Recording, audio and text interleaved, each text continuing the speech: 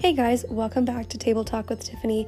I'm your host, Tiffany Taylor, and this is Table Talk. This podcast hopes to serve a purpose by being a virtual table where I can gather my friends around and we share stories of courage, inspiration, and faith. I'm so excited to have you joining me today. Let's Table Talk.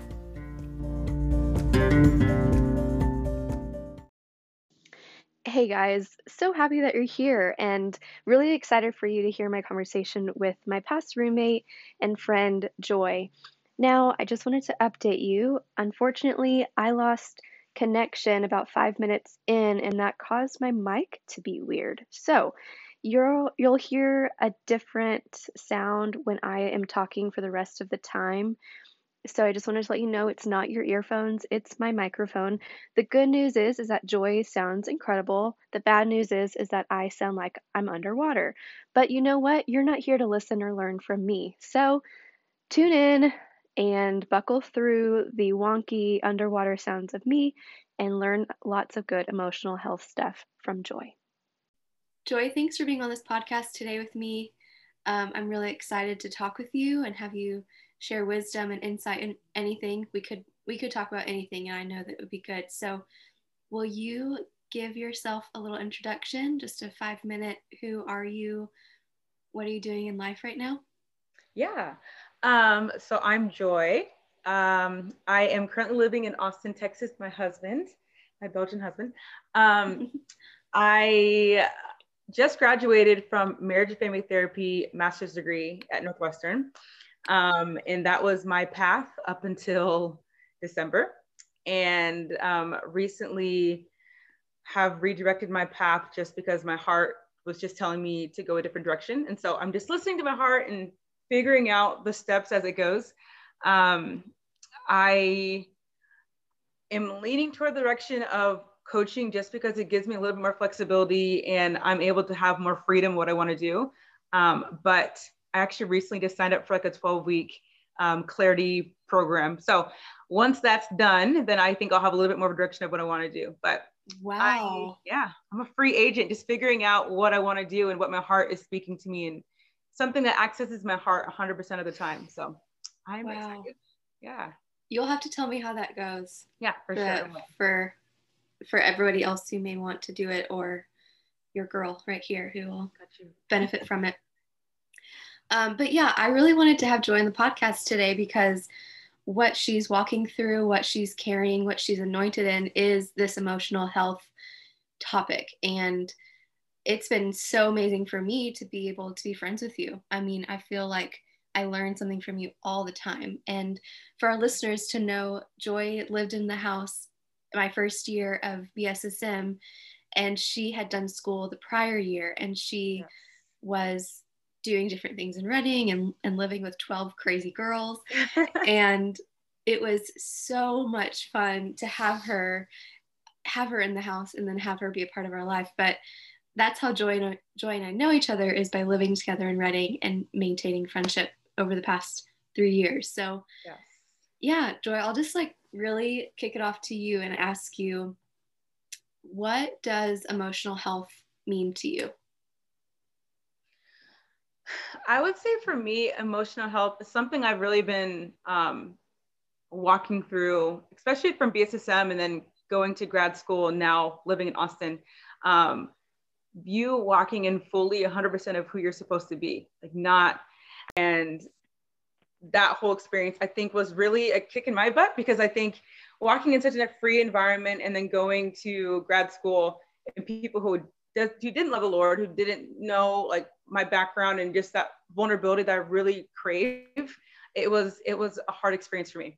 And I think I was realizing there's so many lies that I believed and still am believing and trying to overcome about myself. And it kept me like, you know me. And I feel like when we lived together and just like, I had a lot of confidence, I think, just because, I don't know, like after being in BSSM and then living with you guys, there was just a freedom that I was walking in. And then going to school, I was quiet. I felt very small. I was constantly comparing myself, constantly thinking like, I'm not enough. I'm not smart enough. I'm not competent enough. I'm believing all these lies. And it kept me so crippled with so much fear. And I was just like, I wasn't Joy. I wasn't myself. Mm-hmm. And now leaving that experience and like living in Austin and with my husband and just different things, I've been realizing like even me making friendships now and when I was in grad school, it's way different because I'm now walking in a confidence of I know who I am. And when the lies come up, it still comes up. They're not gone. Um, but I think for a lot of people, if they don't have the awareness that these lies are lies, then there's constantly Mm-hmm. walking in that it's like, oh, I'm not enough. Okay, I'm just gonna stay smaller. Oh, I'm a burden, so I'm not gonna ask for what I actually want. You know what I mean, or Yeah. whatever. So yeah. Yeah. Yeah. I I think there's so much freedom in knowing like nobody ever really arrives, like nobody gets to this certain point in life and it's like, ah, I'm done dealing with lies. Right. They've like missed me. They don't deal like I don't deal with that anymore. But the truth is that we all still deal with lies or triggers or feeling small or inadequate or not worthy or not valuable and having to make conscious decisions. So it's not always easy, but I feel like it's freeing in some ways to know nobody's got it together. Right. Yeah. And I even before, like, I'll just be honest, obviously, even doing this podcast, I was like talking to the husband. I'm like, oh my gosh, like the perfection part of me was like, okay, I need to be perfect and I need to be the person that gives all this wisdom and whatever. But also I had to remind myself, like, no one's perfect and I do not have to be perfect. And I'm enough just the way that I am and just being myself. And so I have to, it's constantly catching that. And I think once you know, like, you can say the core lies that you believe about yourself or the core things that hold you back, you can constantly have the awareness of, okay, I'm doing that again. That the perfection part of me is speaking. Now, how do I let that part be like, okay, I'm good. I don't need to be perfect. Now, you know what I mean? Like you have to be aware of the parts that are speaking. And that's kind of what Yeah, I'm learning now. that's so good. Thank you for being here. Not perfect. Yeah. Girl, it's too much of a hassle to try to be that way. It's just not going to work. So, Yeah. Tab and I just talked about perfectionism a couple weeks ago mm-hmm. on the podcast, and it was really fun to hear like her process in working through perfectionism. And I didn't think that I was a perfectionist until probably a year ago. Like I was like, oh yeah, no, I'm not a perfectionist because my outward things weren't in order. Like, oh, my room is okay to like be a mess, or like things in my life were okay to not be perfect.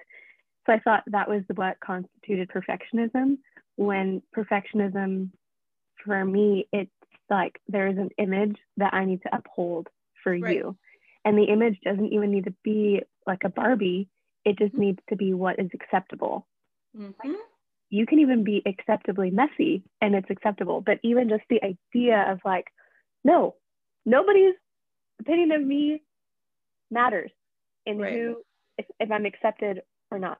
And having to let go of that perfectionism part for myself too and realize, oh my gosh, I struggle with perfectionism. 100%. That I feel like just you saying that, we're talking about Enneagram. I'm a 3. And I'm not as super into Enneagram as some people are, but I know that for 3s, you're kind of like the adaptable one, like whatever the room needs you to be, you're that person. And I think that I realize I do that so often of if I'm in a group of people who need me to be smart, I'm gonna be the smart one in the room. If someone needs me to be super goofy, I'm gonna be the goofy one in the room. I'm gonna be the one that's really into like whatever they need me to be. And that's like I it's just it's a struggle. It's a constant battle for me because I'm like, you don't need to be that person in the room in order to be loved, in order to be valued, in order to have work in this situation. And that's hard. It's hard for me because like I want, like that's the core part of me. Like I want to have worth. I want people to see that I'm valuable, that I am enough and I'm loved. And if that, it's a part of me that I've constantly have to overcome, because like to know that you are loved just by being you and you are exactly enough the way that you are, it's such a beautiful thing to say, but to believe is a whole nother reality. And you have to be, it's a constant thing to be intentional about telling yourself that. Yeah. So how do we do it? Like, how do we believe? How do we work through those lies? Teach us, Joy. Something that I've been doing and has been helpful for me. I think for one, like I said, if you know the lies that you believe about yourself, having that awareness is a huge thing, and kind of understanding where the root of where that came from helps as well. Because I think if we know the root, we're able to say, okay, I remember that moment when I was, example, 4 years old and I wanted this thing, and this is kind of where that lie uprooted or was built. Then kind of seeing like, okay, that's why the pattern happens now. Now, for me, my parents are from Nigeria, and also growing up in a Christian household. I'm still a Christian now. And I think the Nigerian part of like being like the education part, having to have the perfect grades. If I came with anything lower than an A, my parents would be like, "Hey, do better. Like that's not okay. That's not acceptable. You need a better grade." Which I know from their value of education that makes sense. But for being like a girl who's just like seeing my siblings getting scolded because they didn't get grades, didn't get good grades, the whole thing. I'm the third child, and so I was seeing like, okay, if I don't get good grades, if I don't get this part of me, then my parents are going to be upset. Okay, so let's see what happens when I get an A. Get an A. I get the praise, I get the adoration, I get the love, I get whatever. So I associate, okay, I'm loved by being perfect. I'm loved by getting good grades, by doing these things. My parents love me. And I am 27 and I still crave my dad's approval. I like still need to talk to him about those things. And then he's like, you don't need to come to me. I accept you just as you are. And he has to constantly tell me that, which is ridiculous. What a good dad. Good dad, yes. Good dad. Amazing dad. So me realizing that, okay, that's where that part of me came from, that perfectionist part, the part that believes I'm not enough, the comparing part, that came from that moment, those moments when I was younger.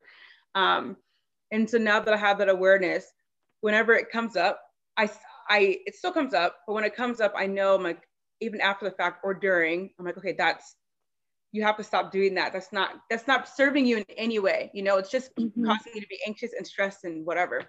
So having the awareness and then being aware when that happens in the moment. And I am constantly speaking declarations and affirmations about myself, because I heard everywhere, some places, but like we pretty much are thinking like 70% of our thoughts are negative, and like only 30%, like the number might be wrong, but 30% is actually positive.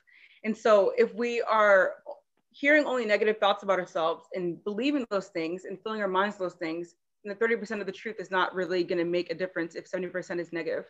So when the negative parts come, I have to try and make that like 70% good and even 30% not.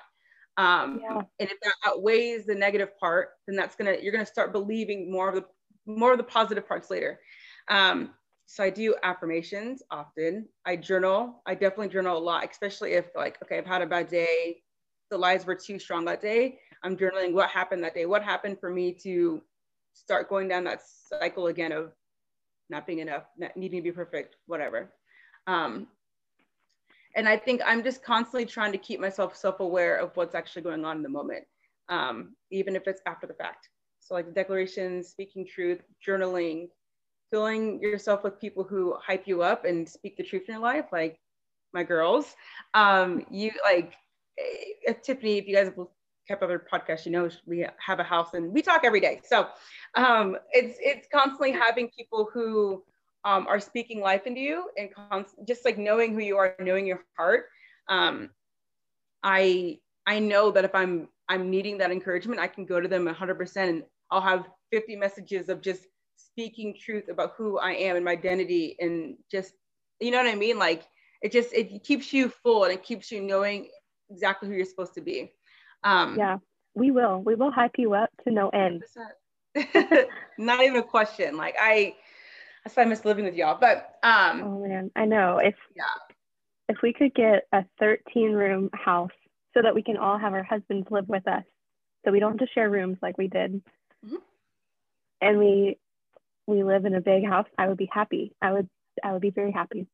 I'd be very But happy. okay, can we talk about journaling really quick? What are some questions that you're asking yourself to help you process through the moment that just is about to turn you into a cycle or did turn you into a cycle? What are some questions that you are asking yourself to help ground you again? Excuse me. For me, I always would ask like like I said, what was the situation that happened for me to be triggered?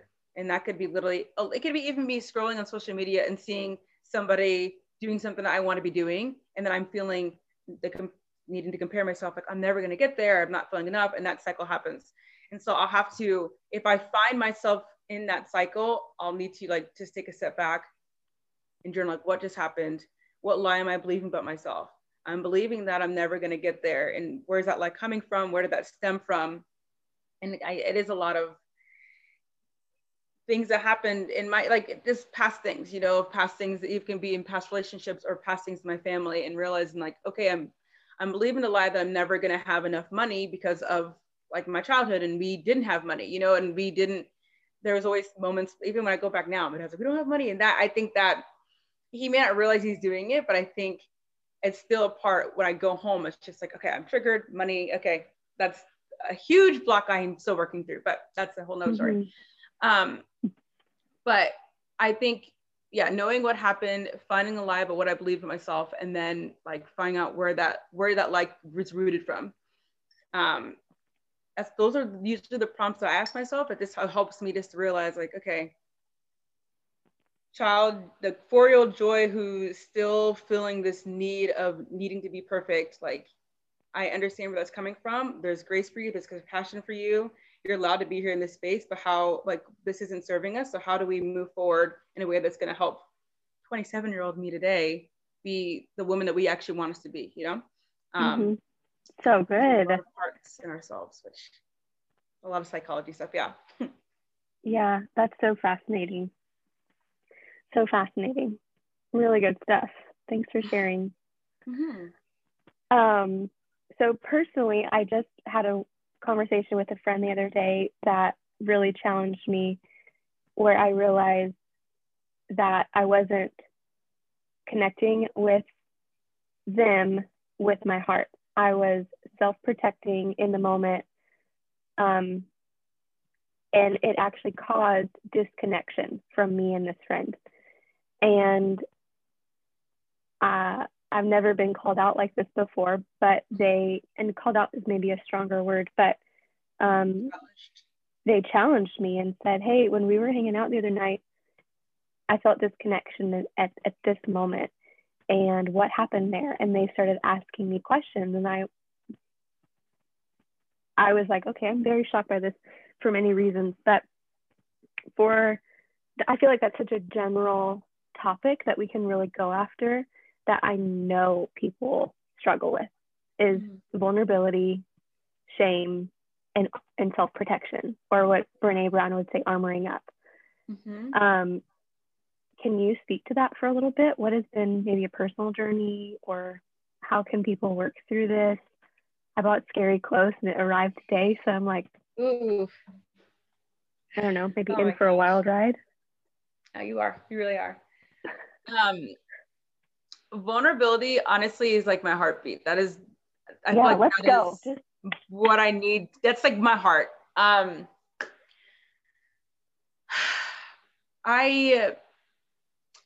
just be real. So and I think you know the story, but so when I was 18, I had a boyfriend, and this is my first boyfriend. My parents didn't teach me about really anything about relationships because they were trying to protect me. It's fine. Anyway, so long story short,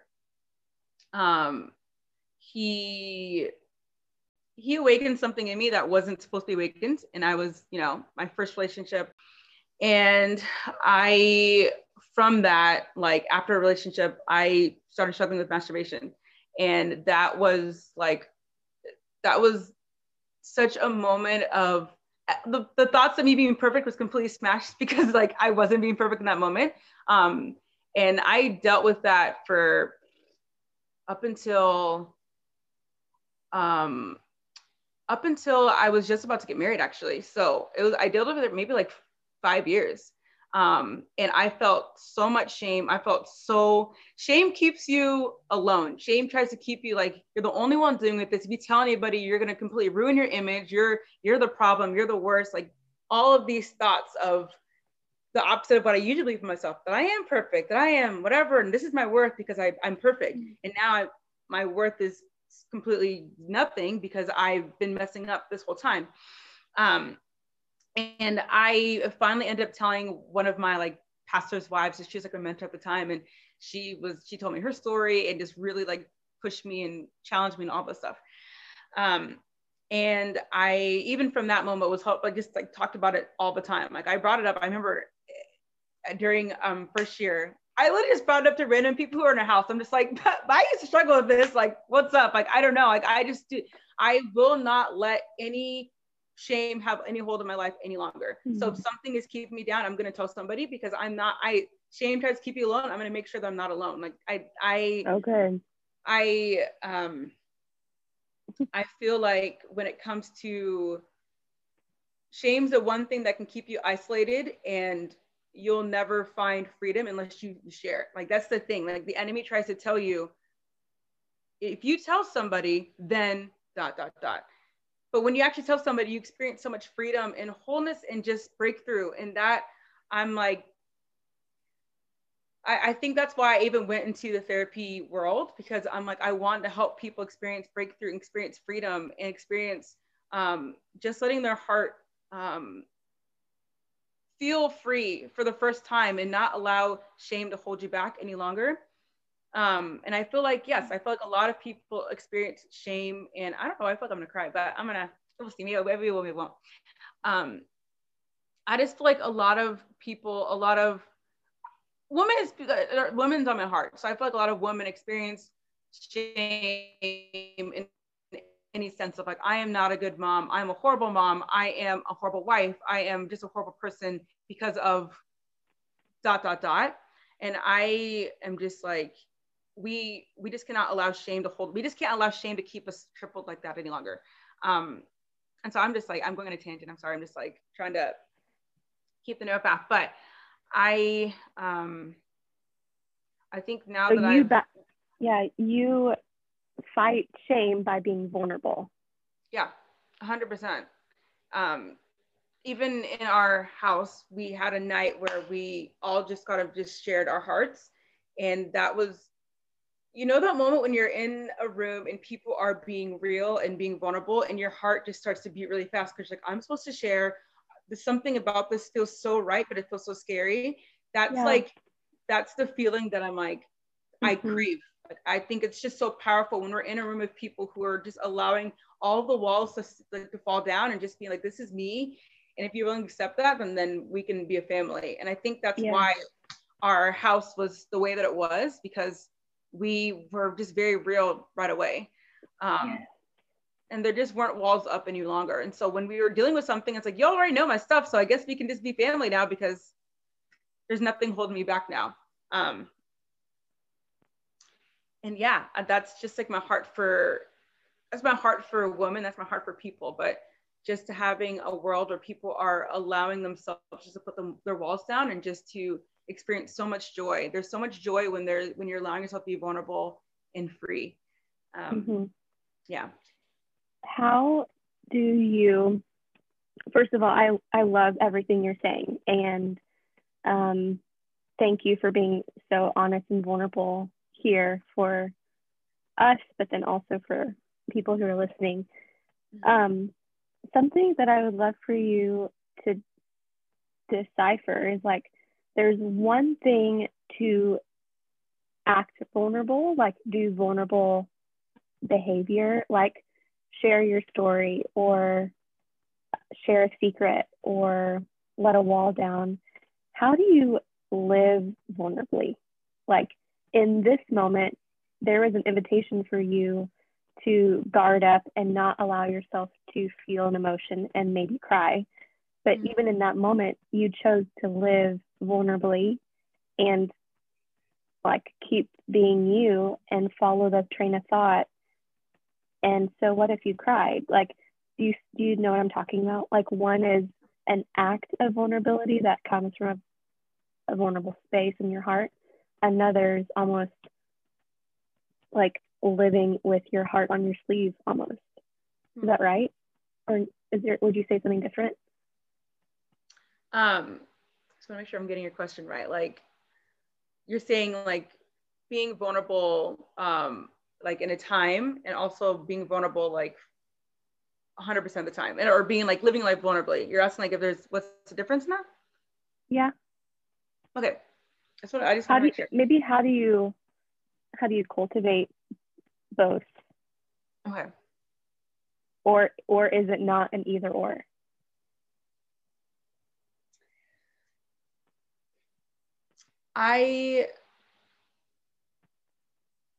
Let's just use it even in like the marriage sense. So I feel like, I mean, being married is like a whole series of being vulnerable all the time.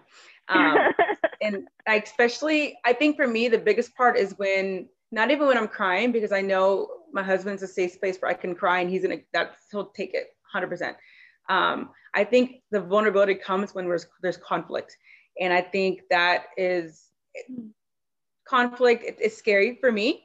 And I think that I would prefer everything to be good. You know what I mean? Like, we're good, like it's fine. We don't have to dive into what's really going on. And I feel like in that moment, like let's just say he said something and it hit my heart, and I was hurt, but I'm like, that wasn't a big deal. You know, it's not a big deal. Let's just move on. We're good, you know? But being like, okay, this is what's happening. This is what I'm feeling. This is where it's coming from. Will you accept that? You know what I mean? Like in a conflict, when we're both, there's relational triggers, whatever. Like if someone is triggering something in me, then we're gonna have a conflict because I'm feeling like you're not doing this. And then, you know what I mean? It's a whole different, it's a vulnerability cycle every time you're fighting, because I feel like you're allowing yourself to be open, and then if the person accepts it and listens and validates that, or is the person going to be like defensive, then it's like, oh my gosh, and you're not even listening to me, then it's another fight and whatever. Yeah, and doing that in the middle of conflict is such a skill. I would think I would need like a cheat sheet, like, okay, number one, be kind to myself. Like, help me. Yeah, no, really though. And I feel like marriage has brought me into another level of it. So I feel like before I'm like, I'm very vulnerable. I feel like I'm so vulnerable. And then you're in the middle of a conflict and it's like, like this is scary. And it like being 100% fully who you are, and then knowing the person's not going to walk away, that is vulnerability. And that is like what relationship is. And I feel like for me, that's just because of the 5 years that I felt so much shame and so much guilt and all the stuff. And when I finally shared my story to people who didn't know my story, and then they experienced freedom, I'm like, okay, that's the life that I want to be living. And so if this is going to better my marriage, then I'm going to be vulnerable, you know, even if it's scary, and even if I don't want to in that moment. I don't always want to be vulnerable. Let's just be honest. Like, it'd be easier at times just to be like, I'm good. You don't need to know that, or let's just move on. But from my experience, vulnerability just brings so much freedom, and it brings so much healing. And that's just the way that I want to live my life all the time, even if it doesn't feel comfortable, because it's not comfortable almost ever. It really is ever, unless you're with like, you're having some wine and you're being vulnerable with girls, whatever, but it's not, you know, that's different. And so I think choosing to live your life fully in that way, it takes practice, and it takes you just doing it. Okay, I'm choosing to be open in this moment, and just kind of like, even if the response isn't the best, I have to do this for my own heart's sake. Like, my heart needs to be free, and my heart needs to feel like it can feel safe in this moment. And this is how it needs to feel safe, if that makes sense. That's really good. That's really good. Even to hear that vulnerability doesn't always feel fun, or doesn't, it just doesn't feel fun. And it's not, I guess what I'm trying to say, vulnerability is always a choice. Yeah. And maybe Yes. it's a choice that you've made that's easier because you've practiced a lot, or you have like really good self trigger or self awareness to see the triggers and be able to navigate those. But vulnerability is always something that you have to choose, it sounds like. So I feel inspired. Like, I feel inspired just to live more open hearted and vulnerable and connected to people. So thanks for sharing all of it. Of course. Do you have any other thoughts surrounding any of those two topics?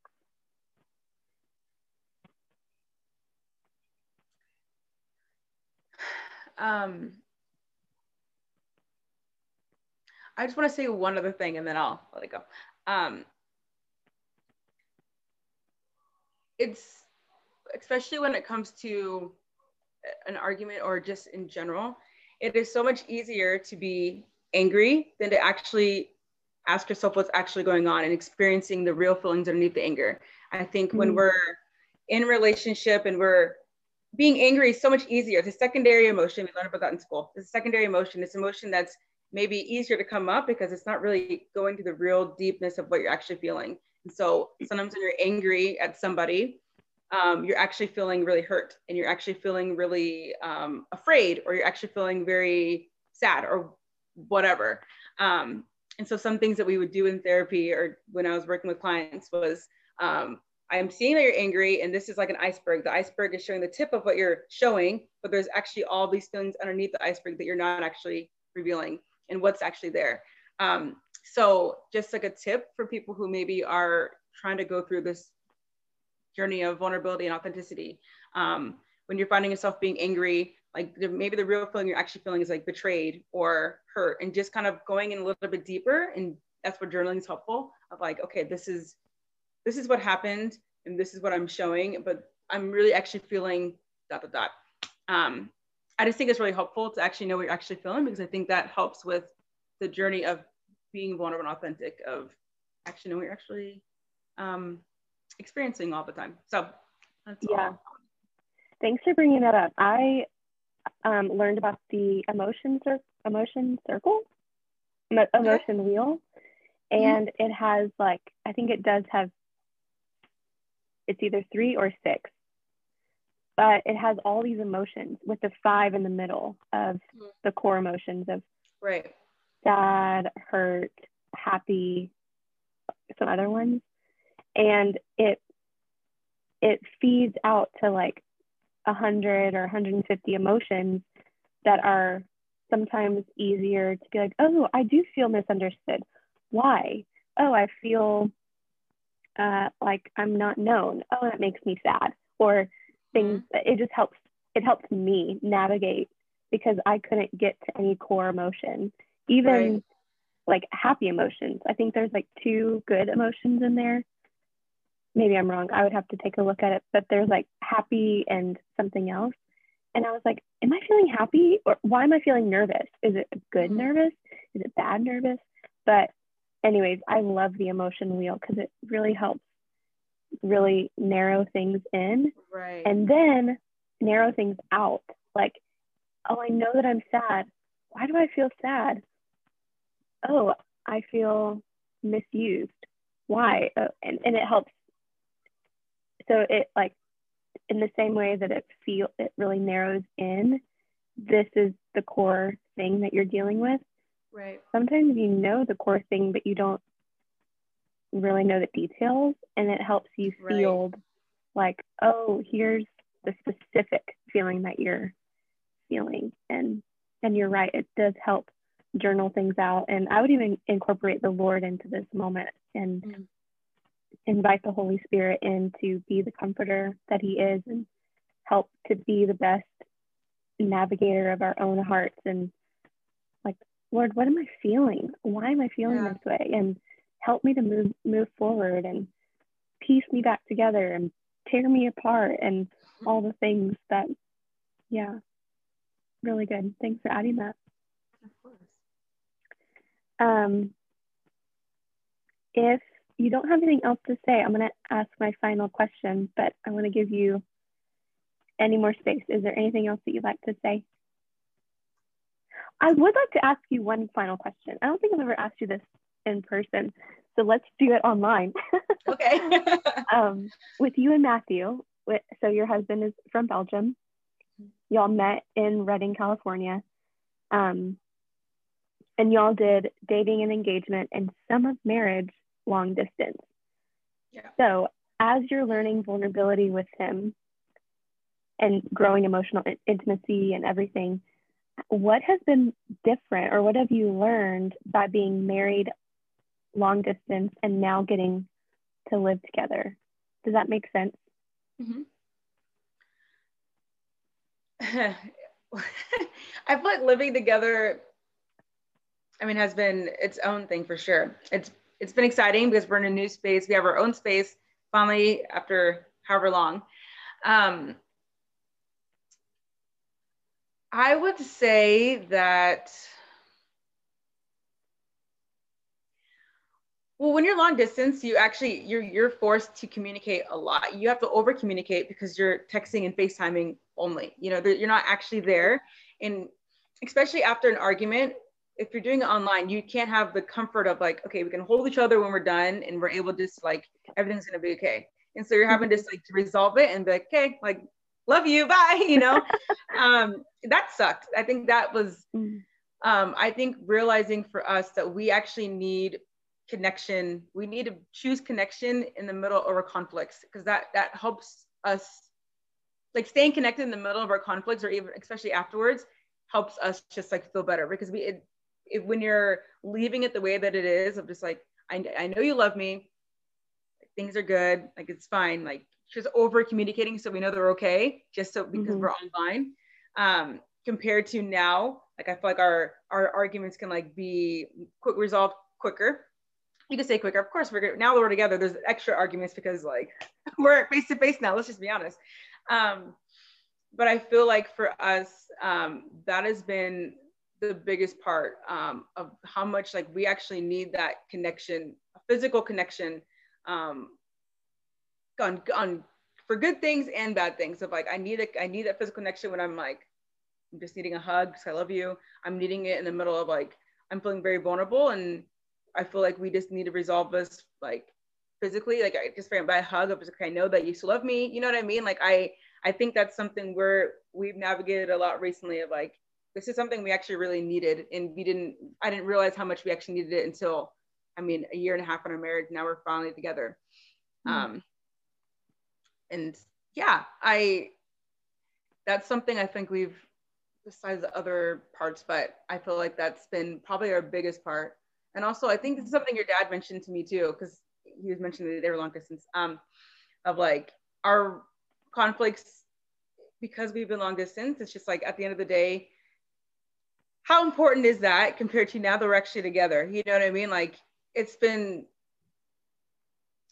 for another conversation, but I feel like that's been like our fights, as though they may feel like they're dragged out. It's like, okay, but we at the end they are together, and thank God this has been such a joy and such a treat in choosing to like move past that moment. I'm like, okay, move on. It's not the big of a deal. That wasn't even that big of a deal. You're triggered for nothing. So that's been probably our biggest navigation for sure. Very cool. I always honor couples who do anything serious long distance. I mean, I really can't imagine doing it. And I can imagine that after conflict, you would at least like to have them in the room, like, oh, you're okay looking at me in the eye. But right. After conflict and then just hanging up, I'm like, okay, I'll talk to you tonight. You know, yeah. I know for me, that would be really hard. So I'm glad that you guys are here, that he has his visa, and Lord. all things are operating as normal. Yes. Amen. Well, Joy, I'm going to ask you my final question, and I've had the like beautiful delight of getting to do life with you and have so many dinners with you. And this question I ask every guest, and it's because I want to know what your ideal dinner party would be. If you could invite anybody, if we could go anywhere, if we could do anything, if we could eat anything, what would you do? Where would it be? All the things. I would say that my dinner party would be the girls and our future spouses. And we are in, something about water keeps me very grounded and keeps me just like, my spirit just feels so good. So like, I feel like we're just like on the coast of Italy, just like Oh my drinking God. some wine and having like great appetizers. And I feel like we're having, um, oh, this actually reminded me of a moment. Like the last day that was like our last big dinner we had at View 202 during our first year. Mm-hmm. And we had Mm-hmm. like just like speaking encouragement to each other. I love that moment. I just felt it was so beautiful. So being really encouraging, probably ending in some like vulnerability. So let's just be honest. Like I just really crave those moments. I just feel so seen. Um, but doing it with like our husbands would be a whole different experience. Um, Yeah, we would but have to like give cheat sheets or something. Like, yeah, like you guys good? Like I don't even is know. everyone okay? Yeah, I that would would love that. be like incredible. Just like, especially near the water, you feel super grounded and just allowing your spirit just to be like so open. That would be parfait, perfect in Hmm. French. I'm learning. Oh, I love it so much. I would love to go to Italy. It really is on my list of um, trips. If we can go this year, I would love to go. That's on my list too, girl, for real. All Someday. right, Joy. Well, thank you so much for doing this and for being you and for choosing to live your life set on this venture that is like creating emotional people around you. And even just going back to the vulnerability night in first year where you said I was vulnerable and it helped other people also be vulnerable, and that's what I want to set my life to. I mean, it's just beautiful to watch you do that. And so I love you, and I'm so happy that you're in my life. I love you too. And I am so honored to have you in mine. Thanks, friend. All right. Sayonara. Sayonara. Bye. Bye.